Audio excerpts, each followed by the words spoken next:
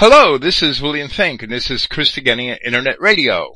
Today is Friday, January 12th, 2018. Praise Yahweh, the God of Israel, and thank you for listening. Tonight will not be one of my longer presentations. I think I've said that a few times these past couple of months. And maybe I'm repeating myself a little too frequently this evening. But these concepts are important, and I think they are worth repeating. Perhaps that is why Solomon himself repeated them. Ecclesiastes actually repeats itself quite often, and we're going to have to struggle through that. I really wanted to present 2 chapters of Ecclesiastes this evening, but after 10 pages, I could only get through chapter 3. So I cut it off there, and this is part 2 of our commentary on Ecclesiastes. It is subtitled Vanity and Deliverance. Presenting the opening chapters of Ecclesiastes, we showed how this work was attributed to King Solomon from the earliest times, and also how it accords very well with the life of Solomon, once we realize that it must have been written in the later part of his life. Only in the life of Solomon do we find someone who could have had the experiences of this writer, who called himself the preacher, but who also claimed to be a son of David and king over all Israel. Then, in addition to these assertions, there is also the confession of an abundantly opulent lifestyle, which the historical scriptures describe for us in the life of Solomon. Writing this book, the preacher is now reflecting back on that life and assessing its value. Ecclesiastes was written to lament the plight of man, that none of the works of man seem to be of any benefit to him at the end of his life, because he must leave the fruits of them to others. Realizing this, the preacher turned to mirth and decadence, but neither did he find any satisfaction in those things. Making our own assessment of his words, we explained that the preacher had purposely employed skepticism as a teaching method throughout his discourse. All is vanity, he proclaimed, but what he really meant to say is that all is vanity without God, something which is further revealed to us as we make our way through these subsequent chapters of his work. Ecclesiastes is poorly understood by many Bible readers, since the skepticism it expresses is often mistaken for scriptural truth. But rather, that skepticism is merely used as a literary device in order to demonstrate that without God, man has no hope at all. Regardless of what he does with his life, in the end he dies like all other men, and all are eventually forgotten. Reading the book, Christians should understand that the conclusions of the skeptic are wrong because there is a God. The preacher makes that expression where he declares the importance of keeping the law. Here in this chapter 3 of Ecclesiastes, the preacher informs us that it is God who subjected man to this travail, for man to be exercised in vanity. If man is being purposely exercised in vanity, then there must be something for him beyond this life, or the exercise itself would be in vain. Here we must ask, does even God act in vain? Does Yahweh really act in vain? As we have also sought to elucidate in our previous discussion, there is a theme found in Scripture of which this work is a significant part.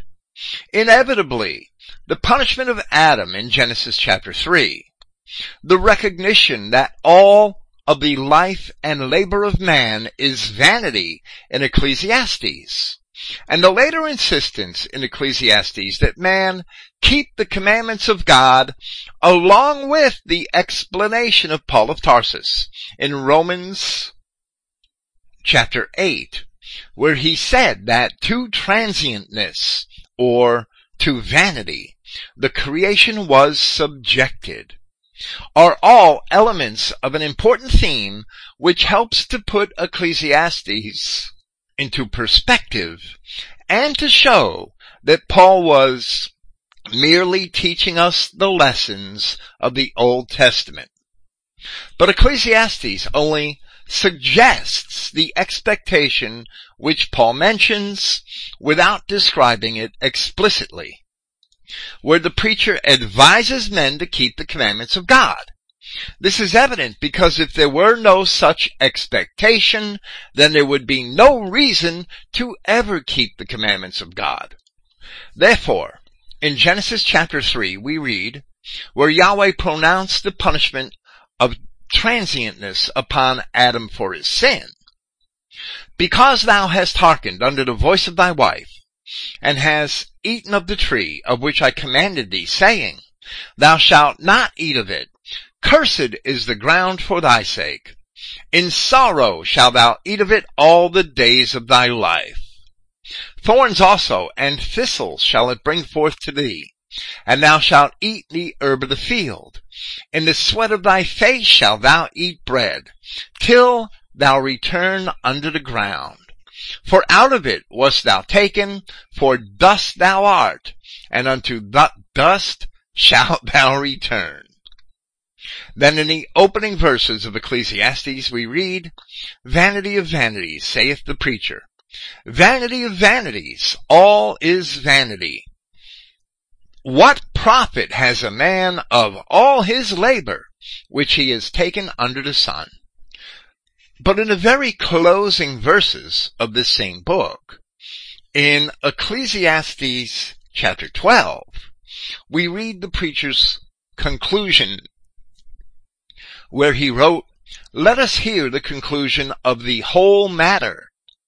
Fear God, and keep his commandments, for this is the whole duty of man. For God shall bring every work into judgment, with every secret thing, whether it be good or whether it be evil. Then finally, we have the explanation of Paul of Tarsus in Romans chapter 8. Indeed, in earnest anticipation, the creation awaits the revelation of the sons of Yahweh. To transientness, or to vanity, the creation was subjected not willingly, but on account of he who subjected it in expectation that also the creation itself shall be liberated from the bondage of decay into the freedom of the honor of the children of Yahweh. However, one must examine the context of the rest of Romans chapter 8 to find that by saying creation, Paul refers to the Adamic creation, as opposed to other things which Yahweh had created. In the end, all is vanity, except that there is indeed a God who shall judge the works of men. That was the lesson of Paul, and that is the lesson of the preacher, for which reason he also gives the same exhortations to keep the commandments of God. With this, we shall proceed with Ecclesiastes chapter 3.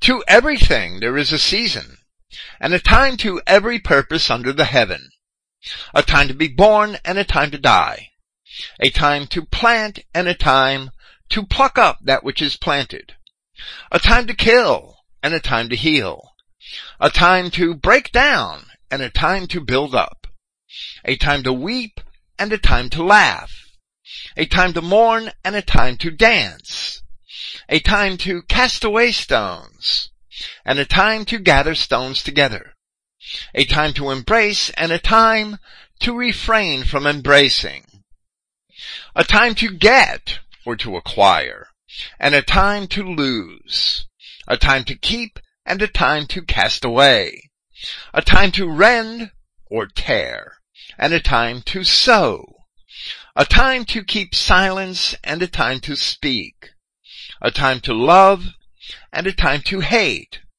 a time of war and a time of peace. The Adamic man is a special creature in Yahweh God's creation.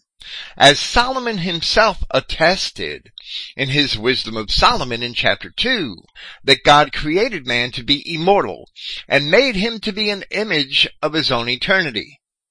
However, when man sinned, he was subjected to transientness, as Paul of Tarsus had explained. While Yahweh God certainly also knew that ultimately he himself would deliver man from vanity. This we also see expressed in Genesis chapter 3, where the sentence of vanity was first pronounced. And it says, "Behold, the man is become as one of us, to know good and evil. And now, lest he put forth his hand, and take also of the tree of life, and eat, and live forever." To know good and evil, that is also a lesson here in Ecclesiastes, as Solomon had given himself over to licentiousness, and he learned that that was also vanity. So even for man, there is a time to be born, and a time to die, and he cannot escape his fate. Speaking generally, Paul had said in Hebrews chapter 9, that it is appointed unto men once to die, but after this the judgment. And that is the same conclusion reached here by the preacher. What profit has he that works in that wherein he labors? There is a time for men to be born and to die, but in the meantime, man should take the necessity of his labor for granted, understanding that labor is a virtually inescapable part of his life. Paul of Tarsus went so far as to warn that he who doesn't work should not eat. So the lazy and slothful have no license to take advantage of our Christian community. So we read of the first man in Genesis chapter 2. "And Yahweh God took the man and put him into the Garden of Eden to dress it and to keep it. Then when he sinned, in the sweat of thy face shalt thou eat bread, till thou return unto the ground." It is evident that there is also a time to plant and a time to pluck up, speaking of the sowing and the harvest. A time to break down and a time to build up, speaking of the vanity of the works of men.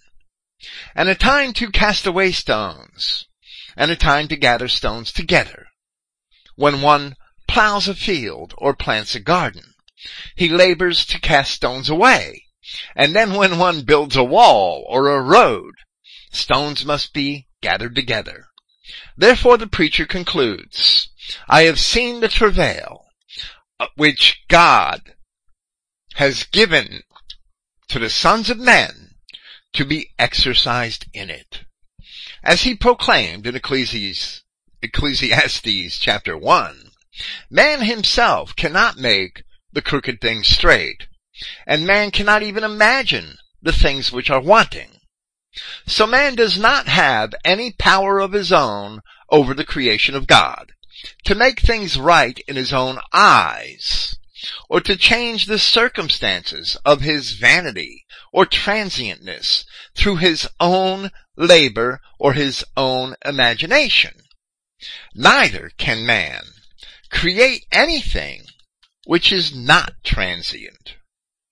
So he has no real lasting power over the creation. And in addition to the travails of his labor, there are times to hate, times to make war, to kill. And the Hebrew word there is different from that in the commandment not to commit murder. To break down, to weep, to mourn, and to lose. And these are countered by times to love, to make peace, to heal, to build up, to laugh, to dance, and to gain. Ostensibly, there is nothing wrong with these negative emotions. There is a time for each of them, just as there is a time for these positive actions and emotions. Ostensibly, the times for many of these things, and how often man may do or suffer one or the other, may be determined in accordance with how well a man seeks to keep the commandments of Yahweh his God. In reference to these things, the preacher concludes, he has made everything beautiful in his time. Also, and we will have a contention with this next clause, also he has set the world in their heart, so that no man can find out the work that God makes from the beginning to the end. And here we have a problem with a translation that has evidently endured for centuries, where the King James Version says, he has set the world in their heart. It is not referring to the hearts of men, or they would certainly be able to know the work that God makes from the beginning to the end, just as well as they could know the laws of God, which should also be placed in their hearts. The New American Standard Bible has the same phrase to read, he has also set eternity in their heart. And Brenton's Septuagint follows the King James Version, Brenton's English Septuagint. But the Greek very well reads, he has also set the ages in their heart, which would agree in essence with the New American Standard Bible. Of course, even in the King James, that word for ages, ahion, is often mistranslated as world in the New Testament. The Hebrew word is olam, Strong's number 5769. A word which has a variety of meanings in various contexts. Gesenius's Hebrew Chaldee lexicon has a definition for this word spanning practically three columns, or a page and a half of very small print. There it is explained that the word primarily means a hidden or long time, a time hidden because it cannot be seen by man. Perpetuity, in regard to times past or future. It is then explained that of individual men it refers to all the days of one's life, among other similar meanings. Then, with an unusually convoluted twist of logic, which admittedly follows the Chaldee and rabbinic usage, Gesenius argues at the very end of his definition that this word in this passage should mean the world, like the Greek ahion or eon, which literally means ages and doesn't mean the world. Hence the desire or pursuit of worldly things, more fully called agape to kosmou, which is love of the world in Greek, where he cites 1 John 2:15, or ahion to kosmou, which is ages of the world in Greek, where he cites Ephesians chapter 2 verse 2. Therefore, Gesenius concludes that here, this word refers to quote-unquote worldly things and the love of them as destructive to the knowledge of divine things. Then Gesenius says that this verse should be interpreted to mean that God has made everything beautiful in its time, although he has set the love of worldly things in their hearts, so that man does not understand the works of God. To that, I would say, bullshit.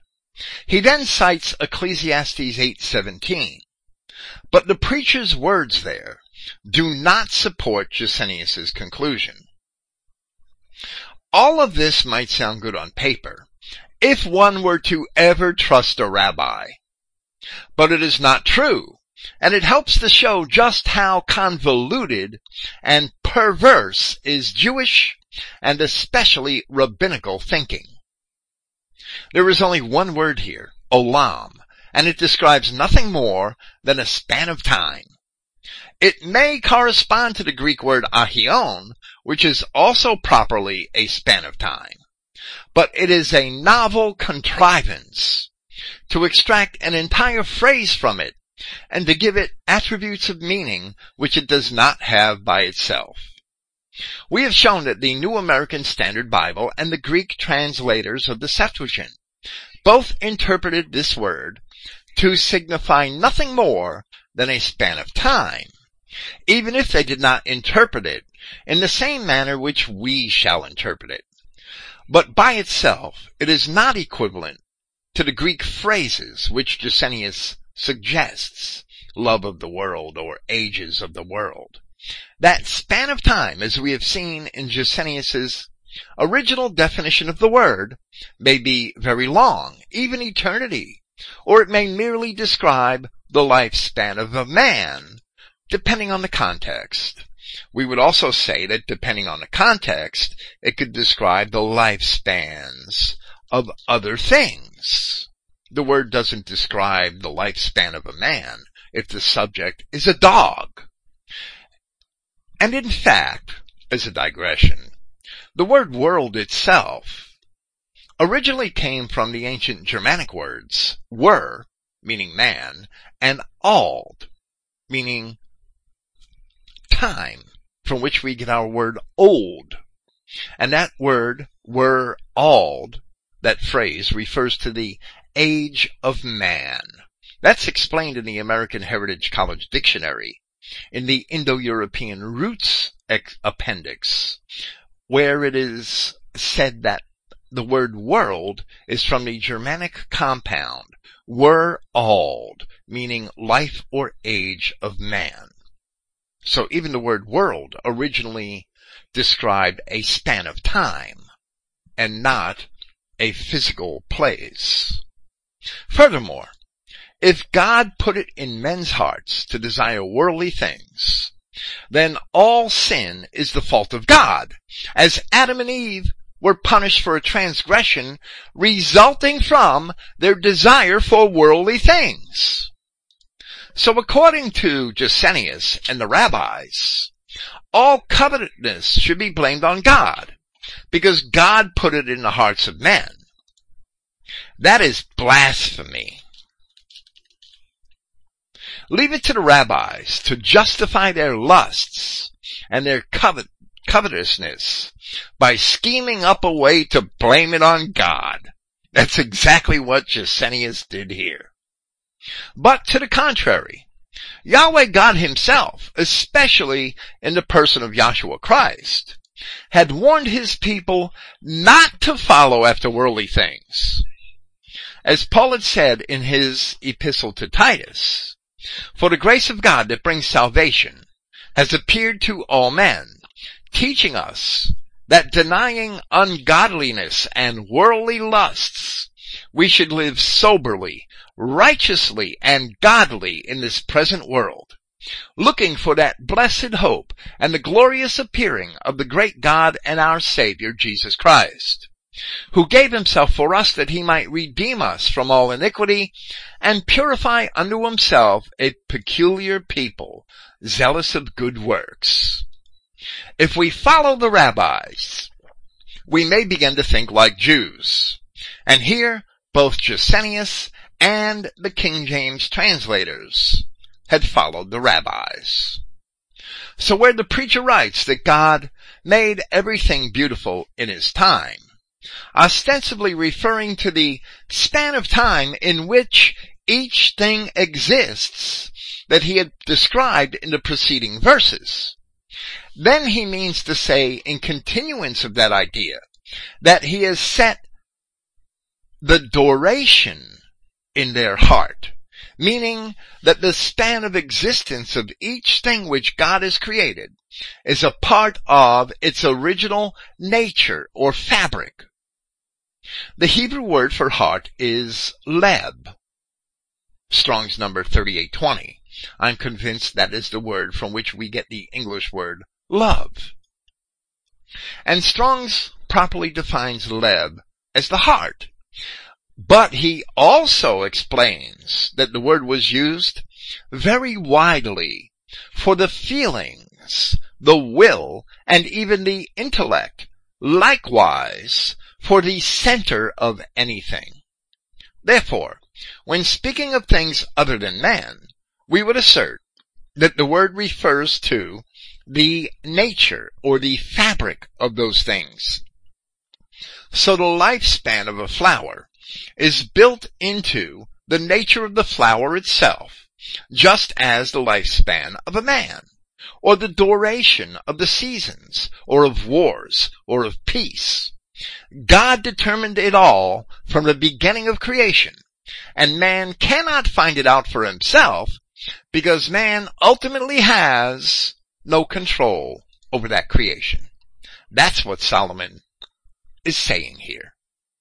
The passage which Gesenius cited to support the rabbi's convoluted explanation does not support it at all.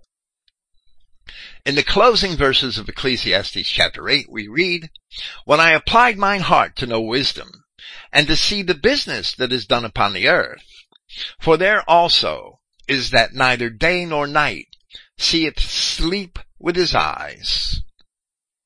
Then I beheld all the work of God, that a man cannot find out the work that is done under the sun. Because though a man labors to seek it out, yet he shall not find it. Yea, further, though a wise man thinks to know it, yet he shall not be able to find it." So we would read verse 11 here to say, he has made everything beautiful in his time. Also, he has set the duration in their nature, so that no man can find out the work that God makes from the beginning to the end. Now the preacher speaks of man himself. "I know that there is no good in them, but for a man to rejoice, and to do good in his life, and also that every man should eat and drink and enjoy the good of all his labor. It is the gift of God. Man must be exercised in his travail, which is the punishment that he suffers on account of the sins of his ancestors, and especially of his first ancestor. For this we see in part in Romans chapter 5. For this reason, Paul says, just as by one man sin entered into the society, or the world, if you will, the Adamic world, and by that sin death, and in that manner death has passed to all men, on account that all have sinned. For until the law, sin was in a society, but sin was not accounted, there not being law. But death reigned from Adam until Moses, even over those who had not committed a sin resembling the transgression of Adam, who is an image of the future, but should not, as was the transgression, in that manner also be the favor. If indeed, in the transgression of one, meaning Adam, many die, much greater is the favor of Yahweh, and the gift in favor, which is of the one man Yahshua Christ, in which many have great advantage." And then Paul asks a rhetorical question. "And not then by one having committed sin is the gift?" And he answers, "Indeed, the fact is that judgment of a single one is for condemnation." That single one must be Yahshua Christ. "But the favor is from many transgressions into a judgment of acquittal. Now, on the other hand, since, as Paul also explained, all have sinned and come short of the glory of God, neither can we blame our ancestors for our transient state, as we ourselves have done no better with our own lives. And we cannot boast that we could have done better. All men have been subjected to transientness, yet all share equally, all Adamic men, in the expectation of being liberated from the bondage of decay, as Paul describes it in Romans chapter 8. So while the preacher had not yet heard the gospel of Christ, its promises are nevertheless revealed in the Old Testament scriptures which preceded the gospel. And the preacher is actually encouraging men to make the most of the trials which they shall inevitably have to face. As we have already discussed in reference to the opening chapters of Ecclesiastes, whether man enjoys the fruits of his labor or whether they are taken from him depends upon whether man is obedient to God that is evident in the curses of disobedience and blessings of obedience given to the children of Israel in Deuteronomy chapter 28. So if a man does enjoy the fruits of his own labor, that is a gift from God. The preacher later encourages men to keep the commandments of God, because in the end their works will be judged, whether they were good or bad. Of course, to understand the truth of this, one must also understand that there are races of people here who are not of God, and who cannot be considered under the term man. So these concepts do not apply to them. Perhaps the law of attraction applies to them. The children of the devil in the branches of the tree of the knowledge of good and evil are not properly man, but God permits them to chastise man, just as he permitted the devil to chastise Job, and just as he permitted the princes of this world to chastise even himself in the person of Yahshua Christ. But as the preacher also explains here, there is no good implicit in man. The commandments which man gets from God are good if men keep them, and men themselves are wicked when they do not keep them. Paul explains this in Romans chapter 7. Now I was alive apart from the law once, but the commandment having come, the guilt was revived, and I died. That word guilt may have been translated as sin. He did not know he was doing evil until he heard the law, until he was reminded of the commandment, because man by himself is not good without the law, which comes from God. So man cannot be good without God. Therefore Paul continues, and it was found in me that the commandment, which is for life, it is for death. For sin, having taken a starting point by the commandment, had seduced and killed me through it. Paul became cognizant of the destructive nature of his sin only through the law. The law alone warns us of the nature and consequences of sin. So he concludes, so indeed the law is sacred, and the commandments sacred, and just, and good. But man himself is not good. Man can abide by the law which is good, and by keeping it, he can do good works.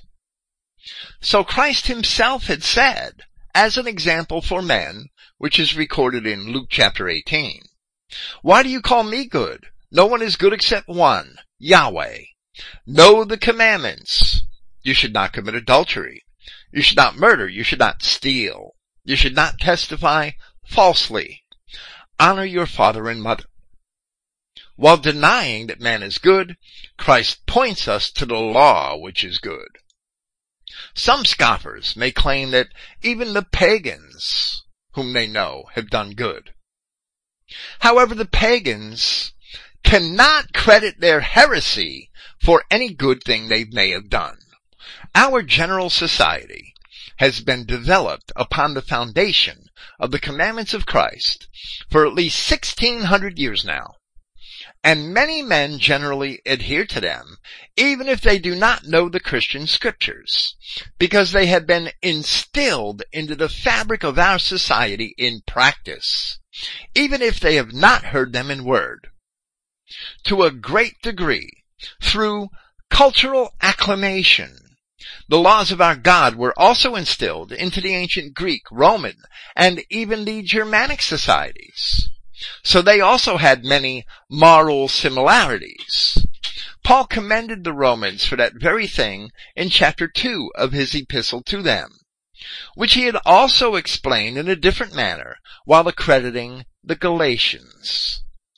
Here the preacher continues by contrasting the works of God to the vanity of man.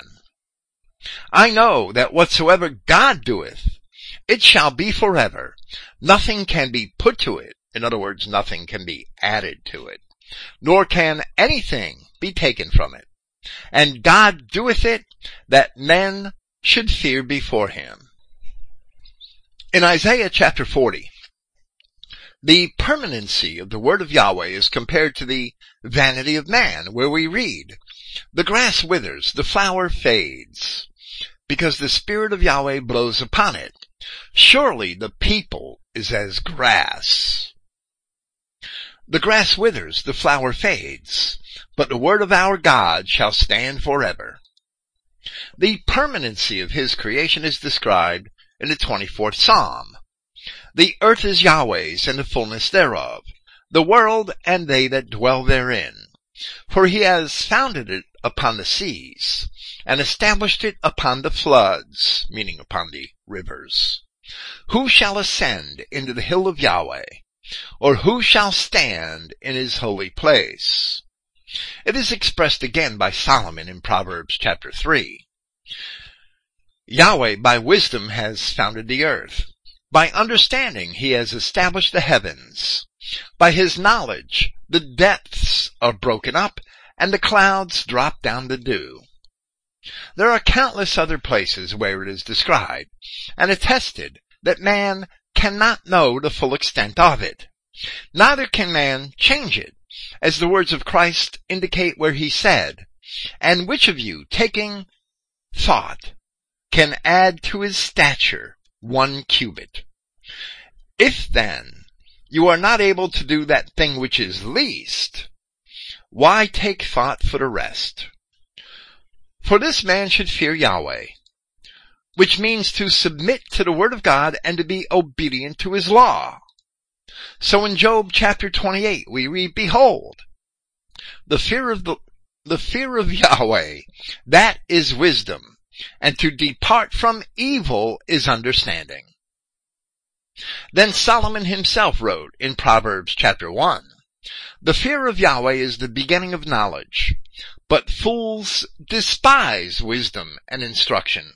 Fear of the Lord is not to worry about being struck by lightning from heaven, but rather to come to understand his will for man, that man is subject to him and should therefore obey his word. The preacher continues, "That which has been is now, and that which is to be has already been, and God requires that which is past." Here the preacher expresses somewhat differently the profession that there is nothing new under the sun. But then he adds the concept that God requires that which is past. But if the works of God are forever, then what God must require is an accounting for the deeds of men, which are past. So the preacher begins to speak of judgment, and explains that the judgment of man is not just. "And moreover, I saw under the sun the place of judgment, that wickedness was there, and the place of righteousness, that iniquity was there." The preacher is speaking of the courts of men, and perhaps even of the temple itself. That there were wicked men operating within the places where one should expect to find justice and righteousness.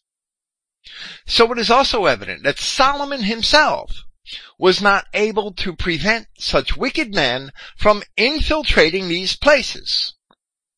Later, in the 82nd Psalm, which was written by Asaph, we see it described that God stood amongst the people of his congregation and chastised them, where it says in part, "How long will you judge unjustly and accept the persons of the wicked?" This is, of course, a prophecy of the ministry of Christ in Jerusalem. The psalm proceeds where God then exhorts the people to judge justly and defend the poor, the afflicted, the fatherless, and the needy. But the problem of unjust judgment was far older than the time of Christ. As we read in the word of Yahweh in Jeremiah chapter 5, "For among my people are found wicked men. They lay in wait, as he that sets snares." And this is really talking about bankers and lawyers. "They set a trap. They catch men. As a cage is full of birds," or a synagogue full of Jews, So are their houses full of deceit. Therefore they are become great and waxen rich. They are waxen fat. They shine with enough oil in their jerry curls. Yeah, they overpass the deeds of the wicked. They judge not the cause of the fatherless, yet they prosper. And the right of the needy do they not judge. Shall I not visit these things, saith Yahweh? Shall not my soul be avenged on a nation such as this? The nation suffered because they accepted the persons of the wicked, who were doing those things as they infiltrated the congregations, the courts, and even the temple. As the Apostle Jude had also explained, for there are certain men crept in unawares, who were before of old ordained to this condemnation, ungodly men, turning the grace of our God into lasciviousness, and denying the only Lord God and our Lord Jesus Christ, ostensibly imagining for themselves to be God. As the preacher exclaimed earlier, man is helpless to make the crooked things straight. He cannot even understand. I'm sorry, I must have had typeslexia. He cannot even understand the things which are wanting, never mind actually provide them. Now, indirectly admitting that he himself was powerless to stop the wicked, he yields to God even for this, just as we have read in Jeremiah. And in verse 17 of Ecclesiastes chapter 3, he says, I said in mine heart, God shall judge the righteous and the wicked, for there is a time there for every purpose and for every work. David, the greatest of the kings of ancient Israel, exclaimed in the 139th Psalm, Do not I hate them, O Yahweh, that hate thee? Am I not grieved with those that rise up against thee? I hate them with a perfect hatred. There's a time to hate. I count them mine enemies. Search me, O God, and know my heart. Try me and know my thoughts, and see if there be any wicked way in me, and lead me in the way everlasting. So Solomon, who may have surpassed even his father in power and in majesty, and who was greater than all of his successors, admits that not even he could undertake the judgment of the wicked, that he must leave it to God. Later on, Asaph, in the 74th Psalm, complains, and this is probably 350 years later, maybe even 400 years later on, he complains that thine enemies roar in the midst of thy congregations. They set up their signs, their ensigns for signs. Cat signs, maybe. But even seeing the problem, he could certainly not resolve the dilemma. As the word of Yahweh says through Moses in Deuteronomy chapter 32, If I whet my glittering sword, and my hand takes hold on judgment, I will render vengeance to my enemies, and will reward them that hate me. The only conclusion can be that all is not really vanity, that there is a God who will judge the righteous and the wicked.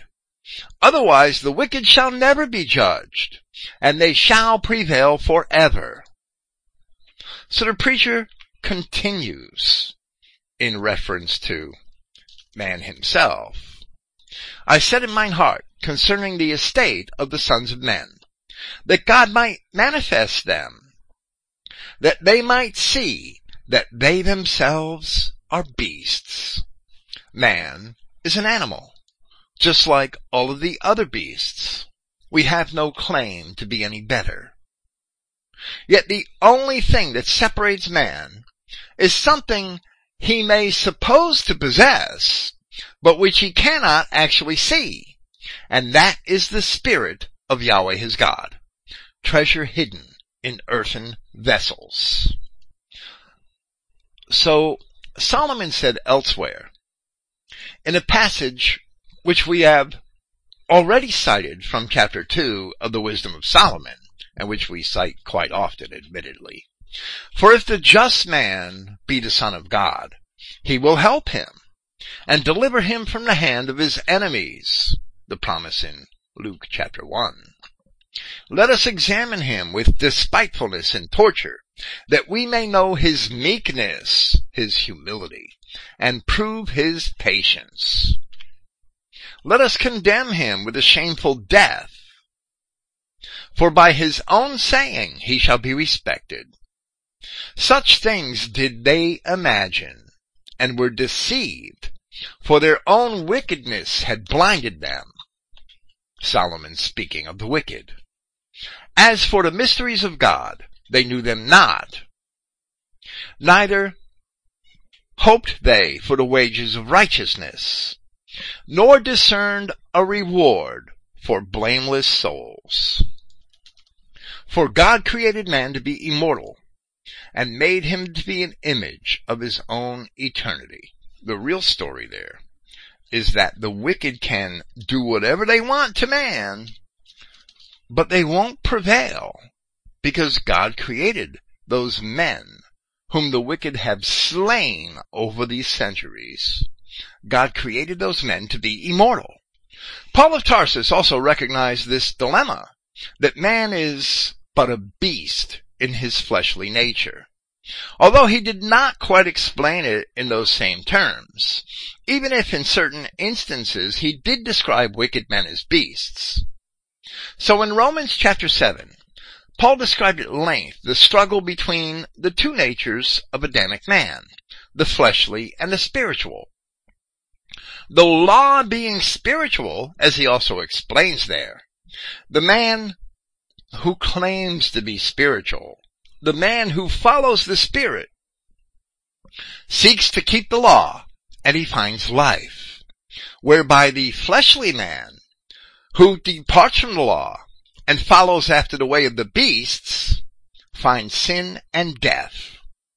The man who follows Neville Goddard and Emmanuel Hill, or whatever that, Napoleon Hill, and the Kabbalah would find sin and death. In conclusion, Paul exclaims, "For I delight in the law of God after the inward man, which is the man of the Spirit, which is the image of Yahweh's eternity."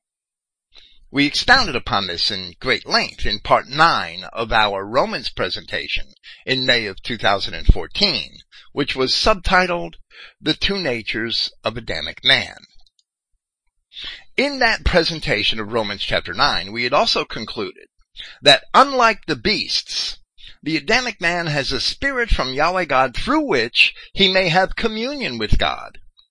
And reading from 1 John chapter 4, "Hereby know that we dwell in him and he in us, because he has given us of his Spirit." Therefore Paul says in Romans chapter 8, speaking of Israelites turned to Christ, that the Spirit itself bears witness with our spirit that we are the children of God. Yet the Adamic man in his fleshly state is still a beast. Therefore Solomon had written in Ecclesiastes chapter 3, "That I said in mine heart concerning the estate of the sons of men, that God might manifest them, and that they might see that they themselves are beasts." So unlike the other creatures, the Adamic man has a dual nature, and he may either follow one or the other, that of the flesh or that of the Spirit imparted to Adam, which is the Spirit of God. That is why in Jeremiah chapter 2, where the prophet laments the fornication of the children of Israel, who mingled themselves with the other races, he describes them as having created broken cisterns that can hold no water.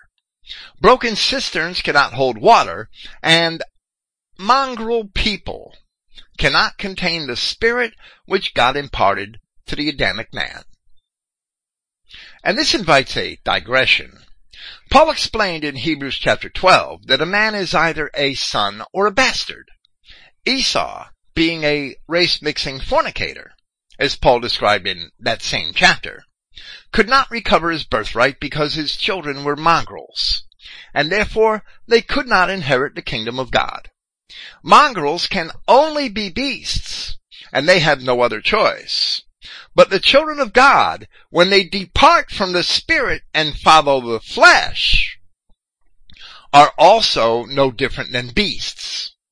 Notice where we had just cited the wisdom of Solomon. In chapter 2, verse 18, there is no definite article in the original Greek. There is no definite article before the word for son. And it should say, for if the just man be a son of God, he will help him and deliver him from the hand of his enemies. There are men who may appear to act justly, who are not sons of God.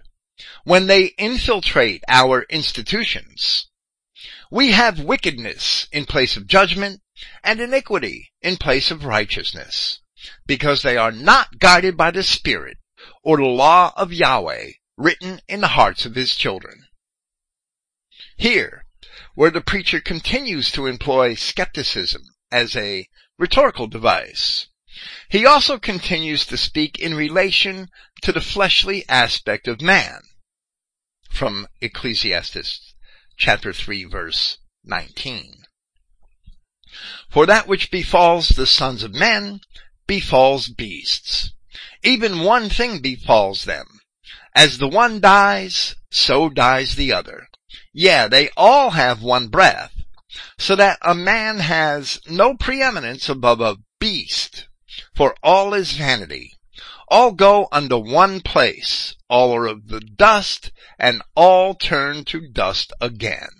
As Adam was told, in the sweat of thy face shalt thou eat bread, till thou return unto the ground. For out of it thou wast taken. For dust thou art, and unto dust shalt thou return. In this same manner, even Abraham himself had admitted, as he was awestruck with the idea of communicating with God, as it is recorded in Genesis chapter 18.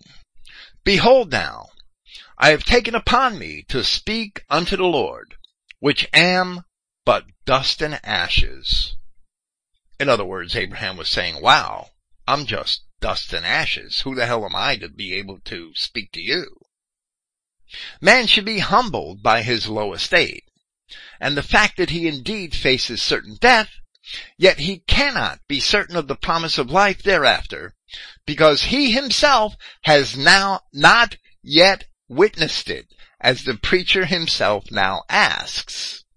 Who knows the spirit of man that goeth upward, and the spirit of beast that goeth downward to the earth? Abraham had died, and he was dust and ashes. But Christ had assured us that Yahweh is the God of Abraham and Isaac and Jacob, and he is not the God of the dead, but the God of the living. So we as Christians should know that our patriarchs live, and have hope that so shall we. That's our assurance. No man has an absolute proof of his own eternal nature. So all is vanity without God. And man can only possess an uncertain hope, even once he recognizes that there is only hope in God. Therefore man should be all the more humble. As Paul of Tarsus explained in Hebrews chapter 11, now faith is expecting an assurance, evidence of the facts not being seen, for by this were the elders accredited. And of course the elders were accredited because they acted on account of their faith. They didn't just sit at home wishing to imagine things. They acted on account of their faith, as Paul goes on to describe throughout that same chapter. Because their actions concurred with their belief in God, they feared him and submitted themselves to his word. Excuse me. But Paul also explains in 1 Corinthians chapter 15 that if there is a natural body, there is also a spiritual body. and in that manner does man differ from the beasts. There he explains, where we shall cite the Christogenea New Testament in order to avoid certain errant translations or interpolations found in the King James Version. Not all flesh is the same flesh, but one flesh of man, and another flesh of beasts, and another of birds, and another of fish, and bodies in heaven and bodies on earth. But different is the effulgence, or the glory, of the heavenly, and different is that of the earthly. One effulgence of the sun, and another effulgence of the moon, and another effulgence of the stars. A star differs in effulgence from stars, or from other stars. In this way also is the restoration of the dead. It is sown in decay. It is raised in incorruption. It is sown in dishonor. It is raised in honor. It is sown in weakness. It is raised in power. It is sown a natural body. It is raised a spiritual body. If there is a natural body, there is also a spiritual. And the King James botches that clause. And just as it is written, the first man, Adam, came into a living soul. The last Adam into a life-producing spirit. But the spiritual was not first, rather the natural, then the spiritual. And that actually describes the process in Genesis chapter 2. The first man from out of earth, of soil. The second man from out of heaven. As he of soil, such as those also who are of soil. And as he in heaven, such as those also who are in heaven. And just as we have borne a likeness of that of soil, we shall also bear the likeness of that of heaven. Each Adamic man has two natures, the image and the likeness of God, as the wisdom of Solomon tells us, that the Adamic man was made in the image of God's eternity. So we must understand that here Paul made an analogy comparing Adam with Christ.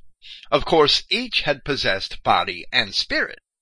But in the analogy, Adam represents the fleshly nature, while Christ, being God himself, represents the spiritual, the spirit being a gift from God. Like Christ, if we as individuals are born from above, as he himself explained in John chapter 3, then we also have a heavenly body, as Paul attests here, but we cannot see it so long as we are in the flesh.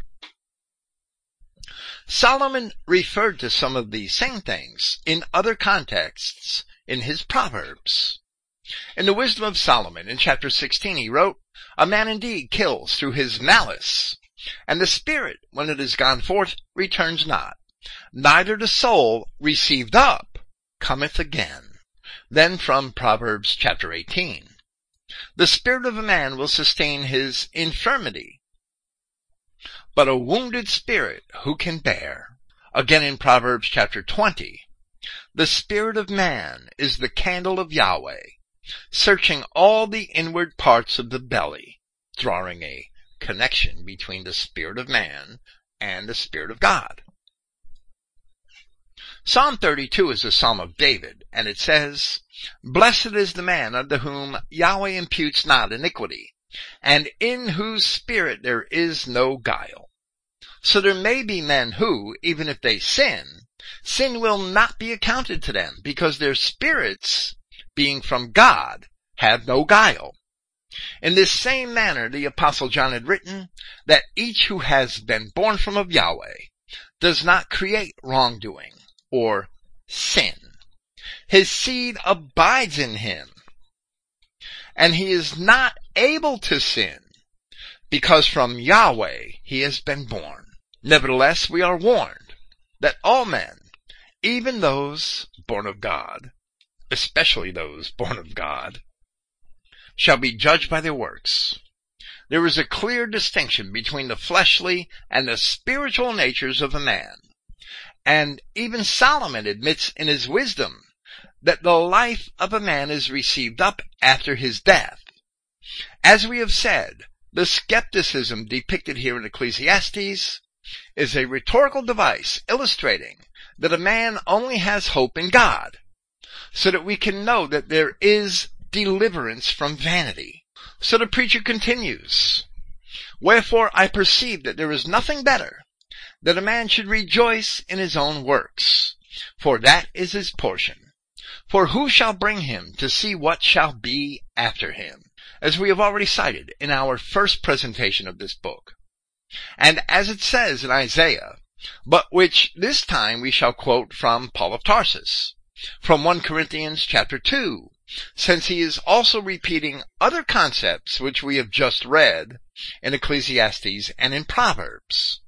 But as it is written, from 1 Corinthians chapter 2 verse 9, but as it is written, eye has not seen, nor ear heard, neither have entered into the heart of man the things which God has prepared for them that love him.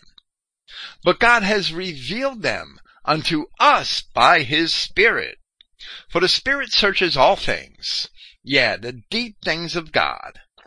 For what man knows the things of a man, save the spirit of a man which is in him? Even so the things of God knoweth no man, but the Spirit of God. Now we have received not the spirit of the world, but the Spirit which is of God, that we might know the things that are freely given to us of God. And now we must ask, why should a man rejoice in his works if all of his labor is vanity, as the preacher had lamented in reference to his own labors? And as he asks here in verse 9, what profit has he that works in that wherein he labors? So we can only imagine that if a man has good works, that he may truly rejoice, because he shall have a better deliverance from his vanity. So we read in the words of Solomon in Proverbs chapter 16, the preparations of the heart in man, the answer of the tongue is from Yahweh. All the ways of a man are clean in his own eyes, but Yahweh weighs the spirits. Commit thy works unto Yahweh, and thy thoughts shall be established. In that manner, Solomon agrees with Paul, that a man must seek to follow the way of the Spirit and not the way of the flesh, which is also the way of the beasts. Then in Proverbs chapter 24 we read, if thou sayest, behold, we knew it not, does not he that ponders the heart consider it? And he that keeps thy soul, does not he know it? And shall not he render to every man according to his works? This Paul of Tarsus explains from a different perspective in 1 Corinthians chapter 3. For another foundation can no man lay than that which is laid, which is Jesus Christ. Now if any man builds upon this foundation gold, silver, precious stones, wood, hay, or stubble, every man's work shall be made manifest, for the day shall declare it, because it shall be revealed by fire. And the fire shall try every man's work of what sort it is. If any man's work abides upon which he has built thereupon, he shall receive a reward. If any man's work shall be burned, he shall suffer loss. But he himself shall be saved, yet so as by fire. Likewise we see in Proverbs chapter 11, the wicked work a deceitful work. All of their works burn up in the fire. But to him that soweth righteousness shall be a sure reward. Speaking, of course, of wicked Adamic men who do wickedly. All of the bastards, their very existence is wicked. They are the products of wickedness, and all the works of wickedness shall be destroyed. This we may also perceive in the 15th Psalm, a Psalm of David. Yahweh, who shall abide in thy tabernacle? I made the mistake of taking a drink. Who shall dwell in thy holy hill? He that walks uprightly, and works righteousness, and speaks the truth in his heart. He that backbites not with his tongue, nor does evil to his neighbor, nor takes up a reproach against his neighbor, in whose eyes a vile person is contemned, but he honors them that fear Yahweh. He that swears to his own hurt and changes not, in other words, he that keeps his oaths, even when it is to his own disadvantage. You have to keep your oaths, your promises, your word. He that puts not out his money to usury, nor takes reward against the innocent. He that does these things shall never be moved. In the same manner, Christ demanded that his disciples love their brethren. And we read in the first epistle of John in chapter 4, "No man has seen God at any time. If we love one another, God dwells in us, and his love is perfected in us. Hereby know we that we dwell in him. Hereby we know that we dwell in him, and he in us, because he has given us of his Spirit. And we have seen and do testify that the Father sent the Son to be the Savior of the world," or the society. Whosoever of the children of Adam, or Israel specifically, whosoever shall confess that Jesus is the Son of God, God dwells in him, and he in God. And we have known and believed the love of God, the love that God has to us. God is love, and he that dwelleth in love dwelleth in God, and God in him. Herein is our love made perfect, that we may have boldness, or free-spokenness, liberty to speak, in the day of judgment. Because as he is, so are we in this world. There is no fear in love, but perfect love casts out fear, because fear has torment, and he that fears is not made perfect in love. We love him because he first loved us. If a man says, "I love God," and hates his brother, he is a liar. For he that loves not his brother whom he has seen, how can he love God whom he has not seen? And this commandment we have from him, that he who loves God loves his brother also. By this we know what good works we should rejoice in. And by this one may know that if one is a child of God, Christ will indeed bring him to see what shall be after him. As the same apostle says in chapter 3 of that same epistle, "Beloved, now we are the sons of God, and it does not yet appear what we shall be, but we know that when he shall appear, we shall be like him, for we shall see him as he is." There certainly is deliverance from vanity, if indeed one is a child of God. Thank you for listening. Praise Yahweh, the God of Israel, and good night.